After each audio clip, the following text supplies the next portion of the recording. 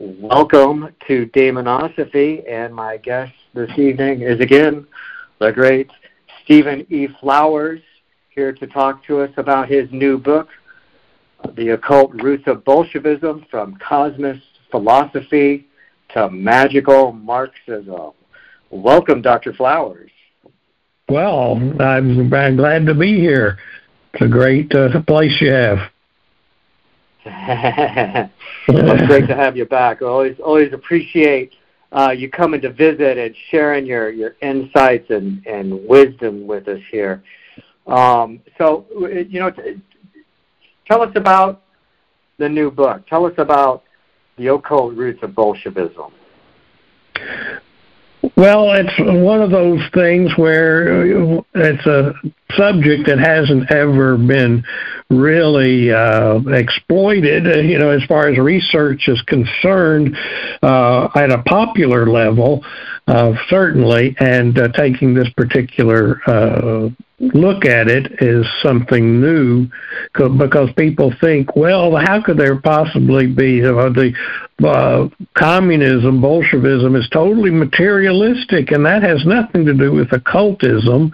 And of course that stems from the fact that people don't really have a solid idea of the definition of occultism being concepts, ideas applied that are either kinds of knowledge that has been superseded and is now no longer a part of the establishment, such as how astronomy and astrology and that sort of thing, or are ideas that are speculative and just not established as something someone believes in, or is not a part of consensus reality.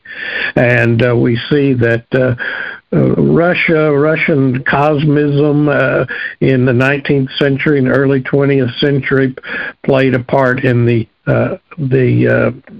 Russian underground, if you will, and then Marx himself held ideas that are only logical, scientific, and reasonable because they are asserted to be so, but not because they actually are so in any way. It's rather like Christians saying, well, it's obvious that the Bible is true or whatever. They just assert its truth, but there's no overt or concrete evidence to make that knowledge as concrete as they would have you believe. And certainly Marxism falls into that category. And so from all of these different angles, I started to look at Bolshevism, Russian culture, as an application of Marxist ideas, as well as the cosmist underground that was much more influential on the Bolsheviks than most people realize. There was one person named Alexander Bogdanov who was actually the rival of Lenin for leadership of the party, and he was a cosmist and wrote a science fiction novel called Red Star in 1905. And it's about a Russian revolutionary who's taken to Mars, and there he's shown the perfect society according to communist principles, etc. And then this character returns to Earth and tries to implement these ideas on Earth. And so it's a science fiction, sort of utopian kind of novel, but in 1905 it was so popular that Red Star, of course, becomes the emblem of the Red Army and of the whole movement, and it was because of the romantic adherence to these ideas of this science fiction novel that was the power behind that image. And so this guy, he was a cosmist. He believed in which basically, let's say, what cosmism, there were numerous thinkers in Russia who, led by Fyodor Fyodorov and Nikolai Fyodorov, And he was a man who believed in the idea that human beings, as we live, our bodies today can be made immortal. And actually, science will be able to resurrect the dead and make them immortal. And other cosmists forward in the idea of space travel, because see, if you make everyone immortal, and everyone who ever lived immortal, the planet's going to be too crowded. So therefore, we need to go into outer space and colonize other planets. You see, and the Russians were into this sort of thing already in the 19th century.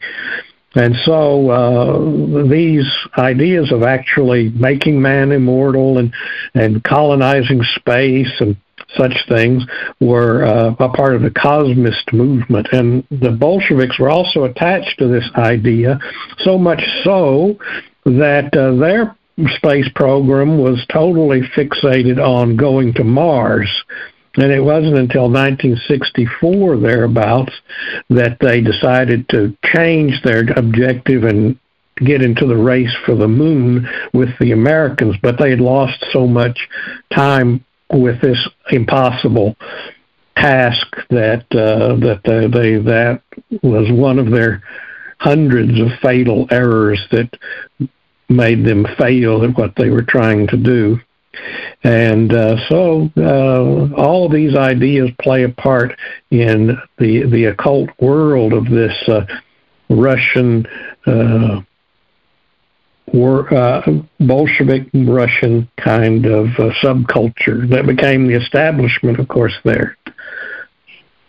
So I have a question for you in that comes out of that, specifically as it pertains to cosmism and like Fedorov's idea that, you know, the common task, that everyone can eventually be resurrected. What would you say to someone, because this is what I found when I talk about these ideas or people are exposed to this idea, sometimes people are like drawn into that. They're like, that's awesome. They like that. Like that's kind of it kind of resonates as a pathway towards immortality. Do you think that like some of those futurist ideas, does that have relevance for someone who's, say, pursuing individual personal, you know, immortality through, you know, whatever, left-hand path initiation? Is that relevant, or is it something that's really tied in with this sort of collectivist thing that leads to, you know, Bolshevism and, you know, all of that piece of it? Does that make sense? Well, yeah, I don't know how, since people like Fyodorov were really religious people, Orthodox religion, you know, as far as Russian Orthodoxy, that was as Christian to them, it was a Christian thing.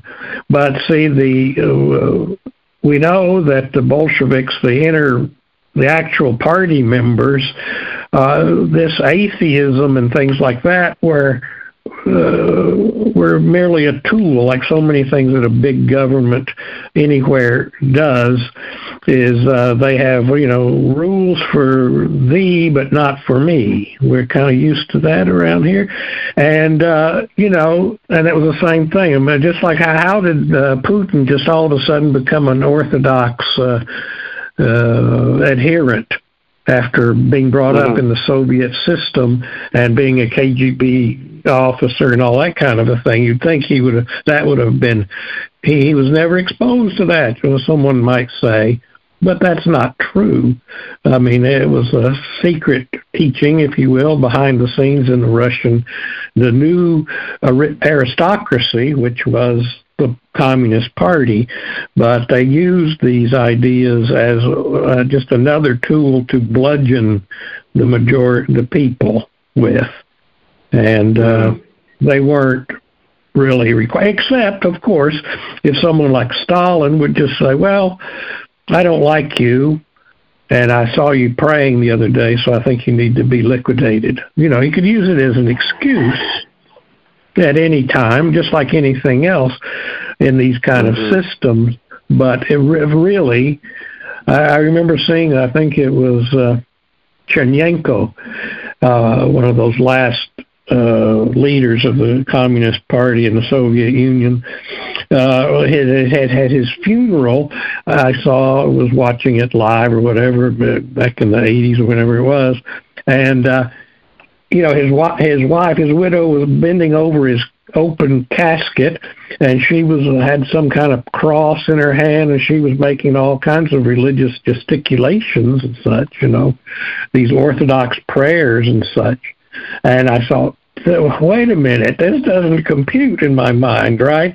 That these people have had 70 years of atheism, and these are the leaders. These people should believe that. And I realized and later learned, of course, that, again, those rules don't apply to them. Mm-hmm. They did what they wanted, and except insofar, again, if you were just disliked by someone with power, then that might be used like anything else might be used against you. I saw in writing this book, I saw time after time these people who did great things for the country, for the party, for the regime, would run afoul for whatever reason of the higher-ups, and they would be sent to the gulag, or they would be executed. Even people who were high-up KGB, NKVD, officers, etc. It didn't matter. If you ran afoul, that was it. Yeah. And by the same token, people could ruin everything, and still, he's the greatest guy in the world. He's just wonderful, and is just causing disaster right and left. But he's well liked by by Stalin or whoever, so he can do no wrong. Yeah. So you also talk about the theories of Lysenko. Yeah, and he had an impact on destroying agriculture. Yeah, but he came up with a theory, or he espoused a theory of botany, of plant rearing and so forth and so on, of the wheat crop, that brought into the theory the idea of class and the dialectic, the historical dialectic. He made he politicized the wheat plant and created a fairy tale for that. And Stalin really liked that. He thought that was great. So he put him in charge of everything having to do with the wheat crop, and he went for decades ruining it with these crazy theories. But because the theory was very favorable to the political powers that be, it was to their taste and to their liking, then he remained in power throughout and was never ostracized, except when he died. He was hardly noticed because people knew what he had done, But harm, I realized when watching these things, or reading these things, the people that these political operatives propose to be helping and be their clients, if you will, the people they're fighting for, are the ones that suffer the most, because they're just going to take it. As long as the leader says, I hate who you hate, then that leader can do no wrong. As long as he's hurting the aristocracy in the beginning, or the capitalists or the Jews or whatever it was that the people didn't particularly like, as long as he's acting against the people I don't like, then I like him. He's okay. Mm-hmm. Right. And but then he never pays the price, though. Like whenever whenever there is this devastation or the result of war or whatever, it's who gets hurt? It's just peasants and workers getting hurt. Yeah. They can take him. We don't care about that. They're our pawns, Right. They can get hurt and keep hurting, and they'll never rebel against us because we've got their number. So, yeah. But how much of what we see in studying the Soviet Union and the whole movement are Nazis the same way, just how they maintained control, through means that are not foreign to things that we see in our own country. It's just a lighter, gentler form, if you will. Yeah.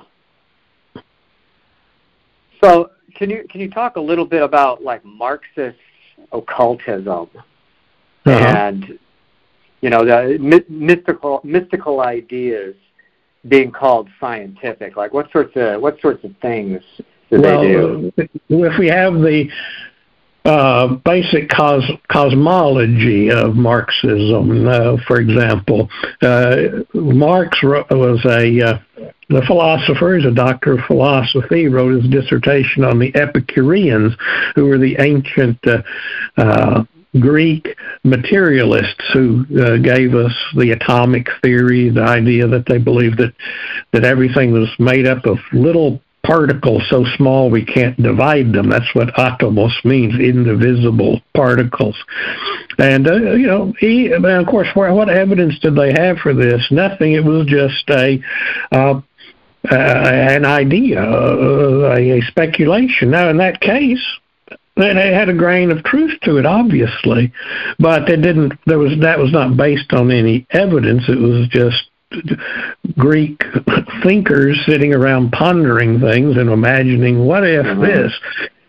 And sometimes that's like it is with occult ideas. That is hidden. Who the average Greek? What? Everything is made up of little things, and the gods too are made up of these, and they will die, and all these are crazy ideas that you have here, as the average Greek of over 2,000 years ago would have thought. And Marx was fascinated by this, of course. That is materialism. This was pure materialism. There is no spiritual world. Everything is atoms, some closer together than others, and so they seem to be immaterial, but they're gaseous instead of solid, that sort of thing. Now, so he believed that with good reason, since atomic theory starts to be shown to have some basis in hard science as time goes on. But at the same time, he adopted other ideas, such as from Hegel, the idea of the dialectic. Hegel is not a materialist, but that's the thing. He put these ideas with a materialism, and you say, well, now we have a material dialectic, a historical dialectic, and that there will be, there is this a plan, or there's actually not a plan, because that implies a planner, rather a history, and the world is a kind of an organism that has a beginning, and then it grows and it evolves through a dialectic, through a thesis, antithesis, and synthesis, going through time. And now this is all, people are nodding their head going, yeah, that sounds like, well, there's no basis for this idea scientifically. It's just a useful idea. Marx was a brilliant student in school of Christianity, which is the religion he was brought up in, and and so he was influenced by that, obviously, also. So you see that if you look at Marxism as a historical developmental model, it's basically the same as you find in Christianity. That is, there was a time in the past in which there was no private property. Everything was held in common, and it was a communist paradise. And then there came what was the equivalent of original sin, which was the idea of private property. And then there was a inevitable evolution historically in an organic kind of model by which we go from a slave state to a feudal state to a capitalist state, And then inevitably there will be a socialist state because capitalism will collapse of its own weight, is his theory. And then there will be a communist coming of communism, but it really requires someone to understand and for to be revealed to you this truth that I have just told you, and that is Karl Marx himself.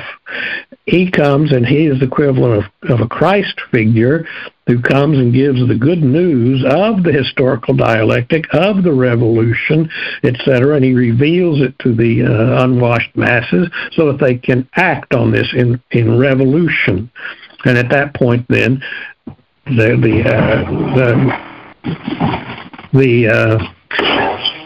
revolution will begin, and there will be this millennial time period, dictatorship of the proletariat and all of that. And so then, therefore, a new world of communist utopia will be instituted. Back in the days when I was in the 60s and early 70s and so forth, tooling around and thinking about these sorts of things, somebody would say to somebody from Hungary or Poland or wherever, you're in the communist country. So this is not a communist country.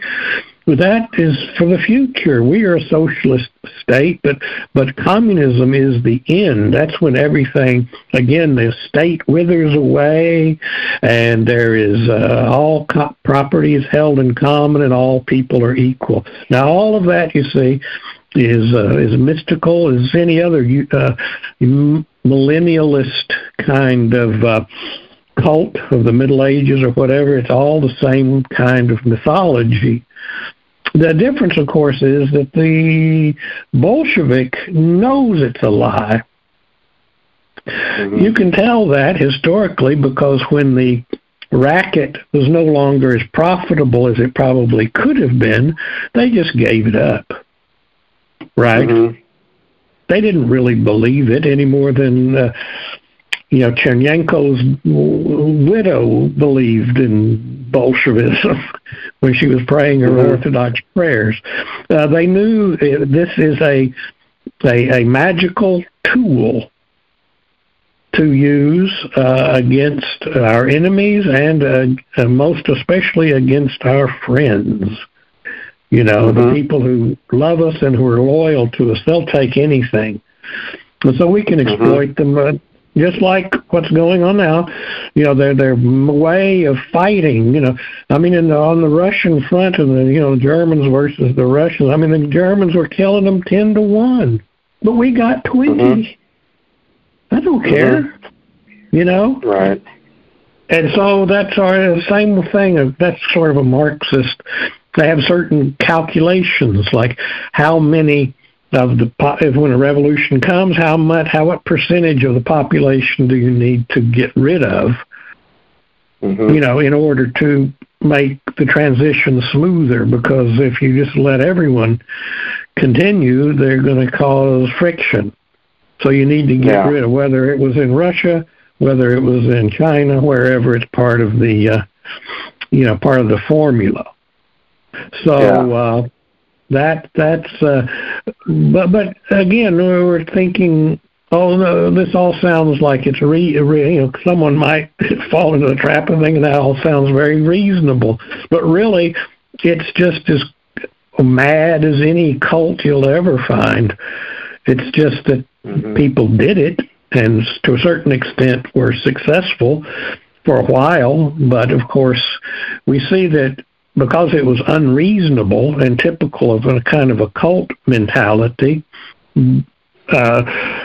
projected into a collective reality where these ideas are really not correct or not very beneficial. There are more things, cult ideas can be useful to individuals, but when you try to apply it over an entire society, first coercion and force have to be used to make it happen, and second of all, because it is not really reasonable or very healthy thing for people's lives, it will inevitably, I suppose, history seems to show, end in failure.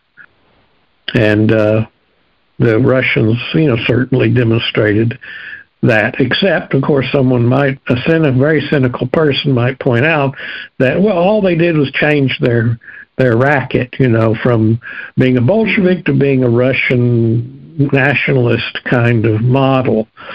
But I would again point out, if you look at Russian history of the present moment, it's the world's largest country, incredible amounts of incredible human resources, brilliant people, great ability. Everything's, what I would say, is just entirely squandered. Mm-hmm. Just waste everywhere. Could be great, but is not, because doesn't have a beneficial model for government. So right. So that's it's a great example of how coercion, just in principle, just has a destructive influence, even if it was the best intentions. Yeah, again, I think a lot of what you're uncovering here is that quite often there's really not the best intentions underneath it. Underneath it all is really the same selfish and destructive intentions that we find all the time. Right. And another thing that you brought up. Yeah. Go ahead. Yeah. Well, I was going to say another thing that you brought up is in this book is this idea of red magic, which I found just incredibly interesting. Could you elaborate a little bit on that? Right. Well, if you red magic hinges on some of the same ideas that you find in medieval Christianity, but where in any event, just mechanically, where a person will claim to be defending or being the agent for some downtrodden or person or group of people who are in need of your help, you see, who can't survive without you. That says, well, you can't make it, but I will come here and I will lead this revolution. I will do these things, and I will then make you whole. I will fix it for you, since you can't do it yourself. Then that's what the revolution comes to. All these aristocrats and capitalists are exploiting you, so we're going to have this revolution, and we're going to turn this over to you, to the people. But of course, it's just a mechanism for that agent, the apparatchik, to gain all of the power, because they are gangsters. And of course, the ancient Romans, the philosophers, Porphyry and others, looked at early Christians and said, these are a gang. This is a criminal gang. They are foreigners. They are slaves, a lot of them, but they worship an executed criminal. They meet in graveyards. They're bent on taking over the empire by hook or crook. And they were right, weren't they? But that was the idea, that they were there. But see, the Christians were saying, oh, no, we're here to help the downtrodden, the masses, etc. Of course, look at the Middle Ages. When they get control, you think the peasants were any better off, or anybody was any better off? No. That wasn't the point. It was to get and keep power for the gang. And any gangster would sit there and go, well, like Stalin was a bank robber. He was what he was. That was his specialty. He robbed things. He was a muscle man. And Lenin didn't want him to take over, and it was like he couldn't communicate at the end there to say, no, not Stalin, anybody but him. But it didn't work. But the point was that, you see, a gang might say, well, we're going to take this turf, we're going to take this territory to do our deal, to our whatever our racket is, and we're going to have the east side, and you take the. Wait a minute, these people pause and say, no, let's take the whole thing. the whole country and everything in it, every means of production, every piece of property, and the people that live in it will become our property. Now, that sounds a whole lot like the aristocracy of the Middle Ages, and that's all that really the Bolsheviks were, a new aristocracy, that were a member of this self-selected group. So in that regard, that's the practice of this red magic, where you use not just pure brute force. That's why it's magic and not just military conquest. You have to win over the hearts and minds of the people and make the masses believe that you are working for them and that they need you. You see, and so it's a mind-altering, a mind-changing technology. And you see that Hitler used the same kind of thing. Just in a way, Hitler used a way that was more understandable, because he used these external symbols so brilliantly, the uniforms, the rituals of this, that, whereas the Bolsheviks were really more subtle than that, really. They probably had less to work, that they had to win over, being basically a medieval state they were working with, whereas Germany was one of the most modern countries in the world, if not the most. So it was a different kind of field of operation where these two things were at work. But that's the essence of red magic. There's people, even in an office place, and you say, well, I'm going to get the reputation for being, for the little guy and help him, but just any kind of way to make yourself look good and use it as leverage to get power over others, and then get into position to get power, and then of course keep it through exaggerated claims of your your moral superiority or whatever. So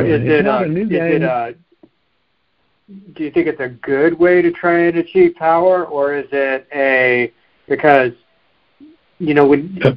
and maybe this is the situation with the Bolsheviks in reality, is that when you gain power based upon illusions and lies, well, you end up you have to support all of those illusions and lies. You have to use all of your energy and resources to support all those illusions and lies, and you're always worried.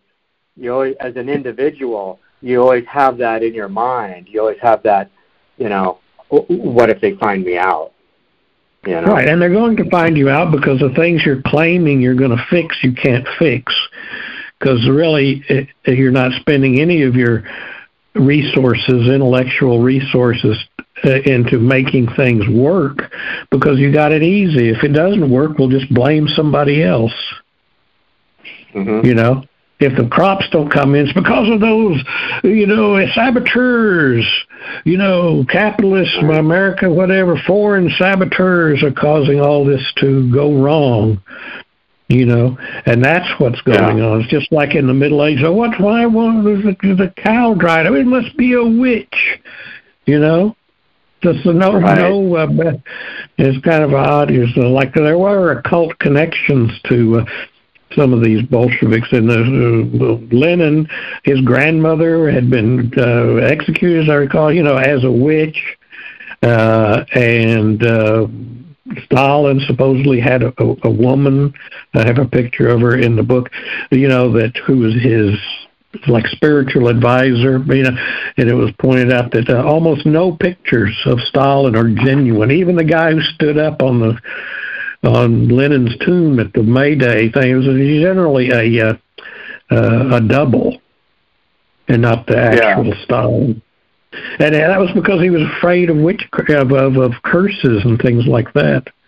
He was a Georgian, just a guy from Georgia.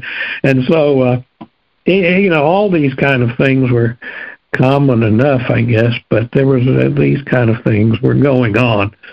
But it's under the good government are good. You have to, but to do the right thing, you have to be successful. You have to have it's a higher, much more complicated form of magic initiation to make something work well, and as opposed to just saying, well, all we got to do is just convince them.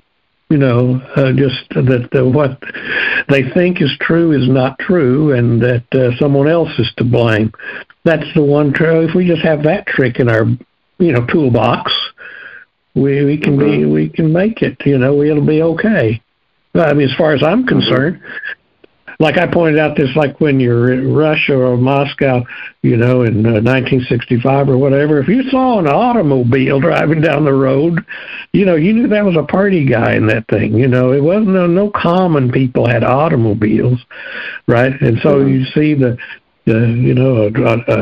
convoy of cars coming into town. That was all just just like in the Middle Ages with the Tsar and his, people. It was the same thing. It was just substituting one aristocracy for the other, and the people don't see that. They think, oh, they're our heroes.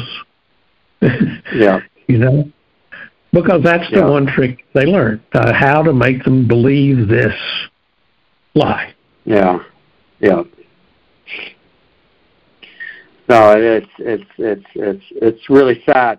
And one thing that I really enjoyed in this book, I thought was really delightful, is your discussion about your days as an anti-communist freedom fighter. Yeah, and that's where you got the hyperbole there. Well, yeah, I had the opportunity. I was fantasized when I was in high school. It was the days of the Czech, the Prague Spring, where the Czechs were kind of revolting in '68, and I was just starting high school or something about then. And it was all very romanticized in my mind, all that world. And so when I was over there, after I graduated high school, a guy was a friend of mine there at the German language school. And he was from Hungary, and what had happened to him, see, he had escaped from Hungary. This was 1971, and he was forbidden from studying medicine because his mother was an ethnic German, and they had ethnic sort of policies because the Germans had German-speaking people, and when I say German, I don't mean a German person from the state of Germany, but just a German language person, Austrian, whatever. Of course, had ruled Hungary mainly, and so they were trying to set the, affirmative action, if you will. So, only pure Hungarians, will get preference for these plum positions at the medical school. So he couldn't study, so he escaped. And he had a whole bunch of friends who were also trying to escape, and so they needed information. Of course, you couldn't write. They opened all the letters. They didn't, there was no sneaking around. They just opened the letter and sent them in packages. It was like nothing. You cannot communicate with anybody there, either by writing or telephone. And so they had to have couriers go in to communicate vital information to these people who are trying to escape. And so I volunteered to do this as an 18-year-old idiot. Okay, 18-year-olds will do anything. Vietnam was full of them. And so here I am. I go there and get the message out to them. Now, I went to a town south of Budapest where tourists weren't supposed to be. You have this sort of thing where you can only go to these certain places. But I just bought a ticket and went. And so I was hanging out there for a couple of days, and then one morning in this place where I was staying, knock, the proverbial knock, before sunup comes at the door. Bang, bang, bang. Okay. And I had to go down to the police station. And that was, this guy's father went, he was a physician and so forth. That's probably what really helped me, that, he was well connected. But here is just like this building, this gray building with a giant red star on the top of it.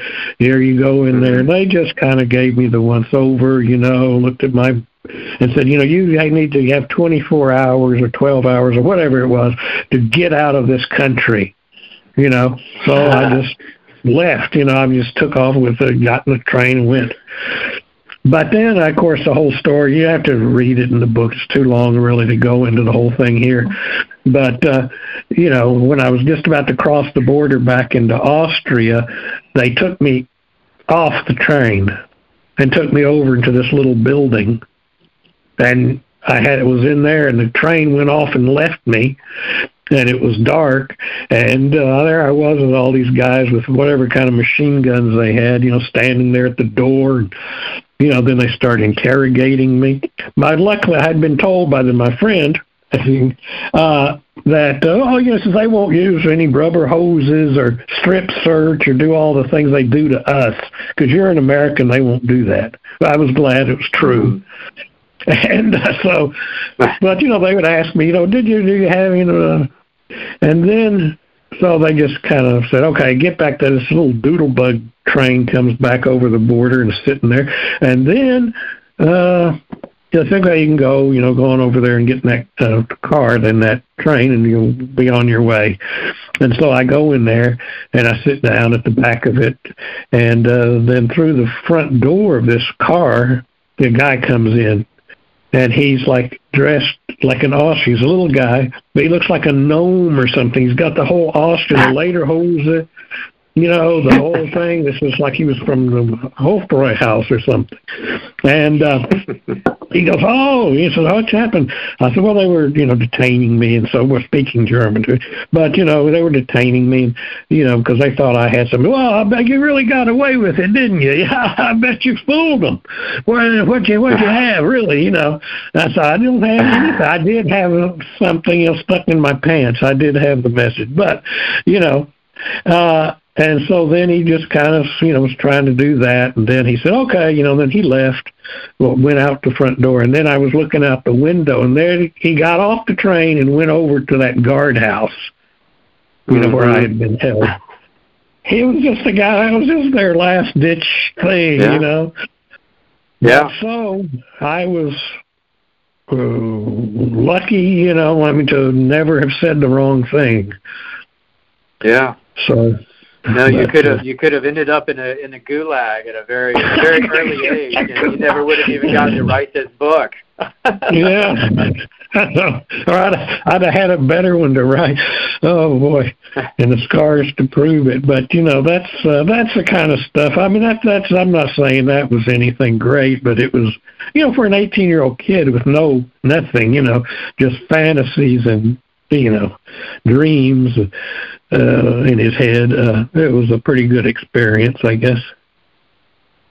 Well, it's also, it's a reminder, maybe for some of us younger folks, that those things are in recent memory in our in our world, and this comes back to why I think that this book is so important right now, is because it feels like some of that red magic is coming back, like it's making a comeback somehow. Well, it's a secularized version, just like a lot of the other things about Marx I was talking about earlier are secularized versions of what the Christians or other cults have practiced in the past.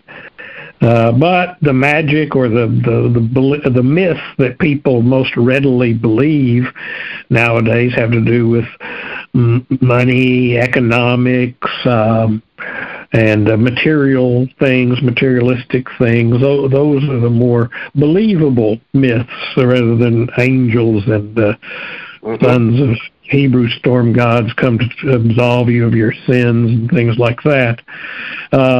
So it's the application of a magic, sorcery of that kind on a collective scale requires generally that you tap into a mythology that the masses find appealing. Mm-hmm. And so that's essential to that kind of operation. You know, it's interesting. The writer Thomas Sowell, he talks about, we were talking about like in modern society, capitalism, there's other ways of finding those evils, like creating those evils versus like angels and demons and stuff. And he talks about how certain ethnic groups who are kind of nomadic or semi-nomadic over time have always been easy targets as like evil capitalist like influences. And of course there's the Jews, but there's also, you know, like Vietnamese and lots of other ethnic groups throughout time who have been more mobile. And it's really easy for a local, you know, the local people to say, oh, look, they own why do they own every shop on there? Well, because they're ripping us off and everything. And so it's really easy for political figures to turn people's anger towards, you know, certain outsider groups like that. Right. Yeah, well, that's very typical. Or if one is savvy enough to have realize or what it is that the people you're trying to manipulate, what they're afraid of, what they believe, all those things, and then you know what. Or that person would know what to say. Like Hitler points out, you know, in Mein Kampf, he says, you know, I wasn't an anti-Semite. I wasn't brought up that way, you know, but I realized that in order to forge a national unity among the German people, that was his chief problem, he thought. You know, you have to have an enemy, you know, someone that you can blame things on, and there was only one people that were for that, and those were the Jews. And at that moment, I became an anti-Semite.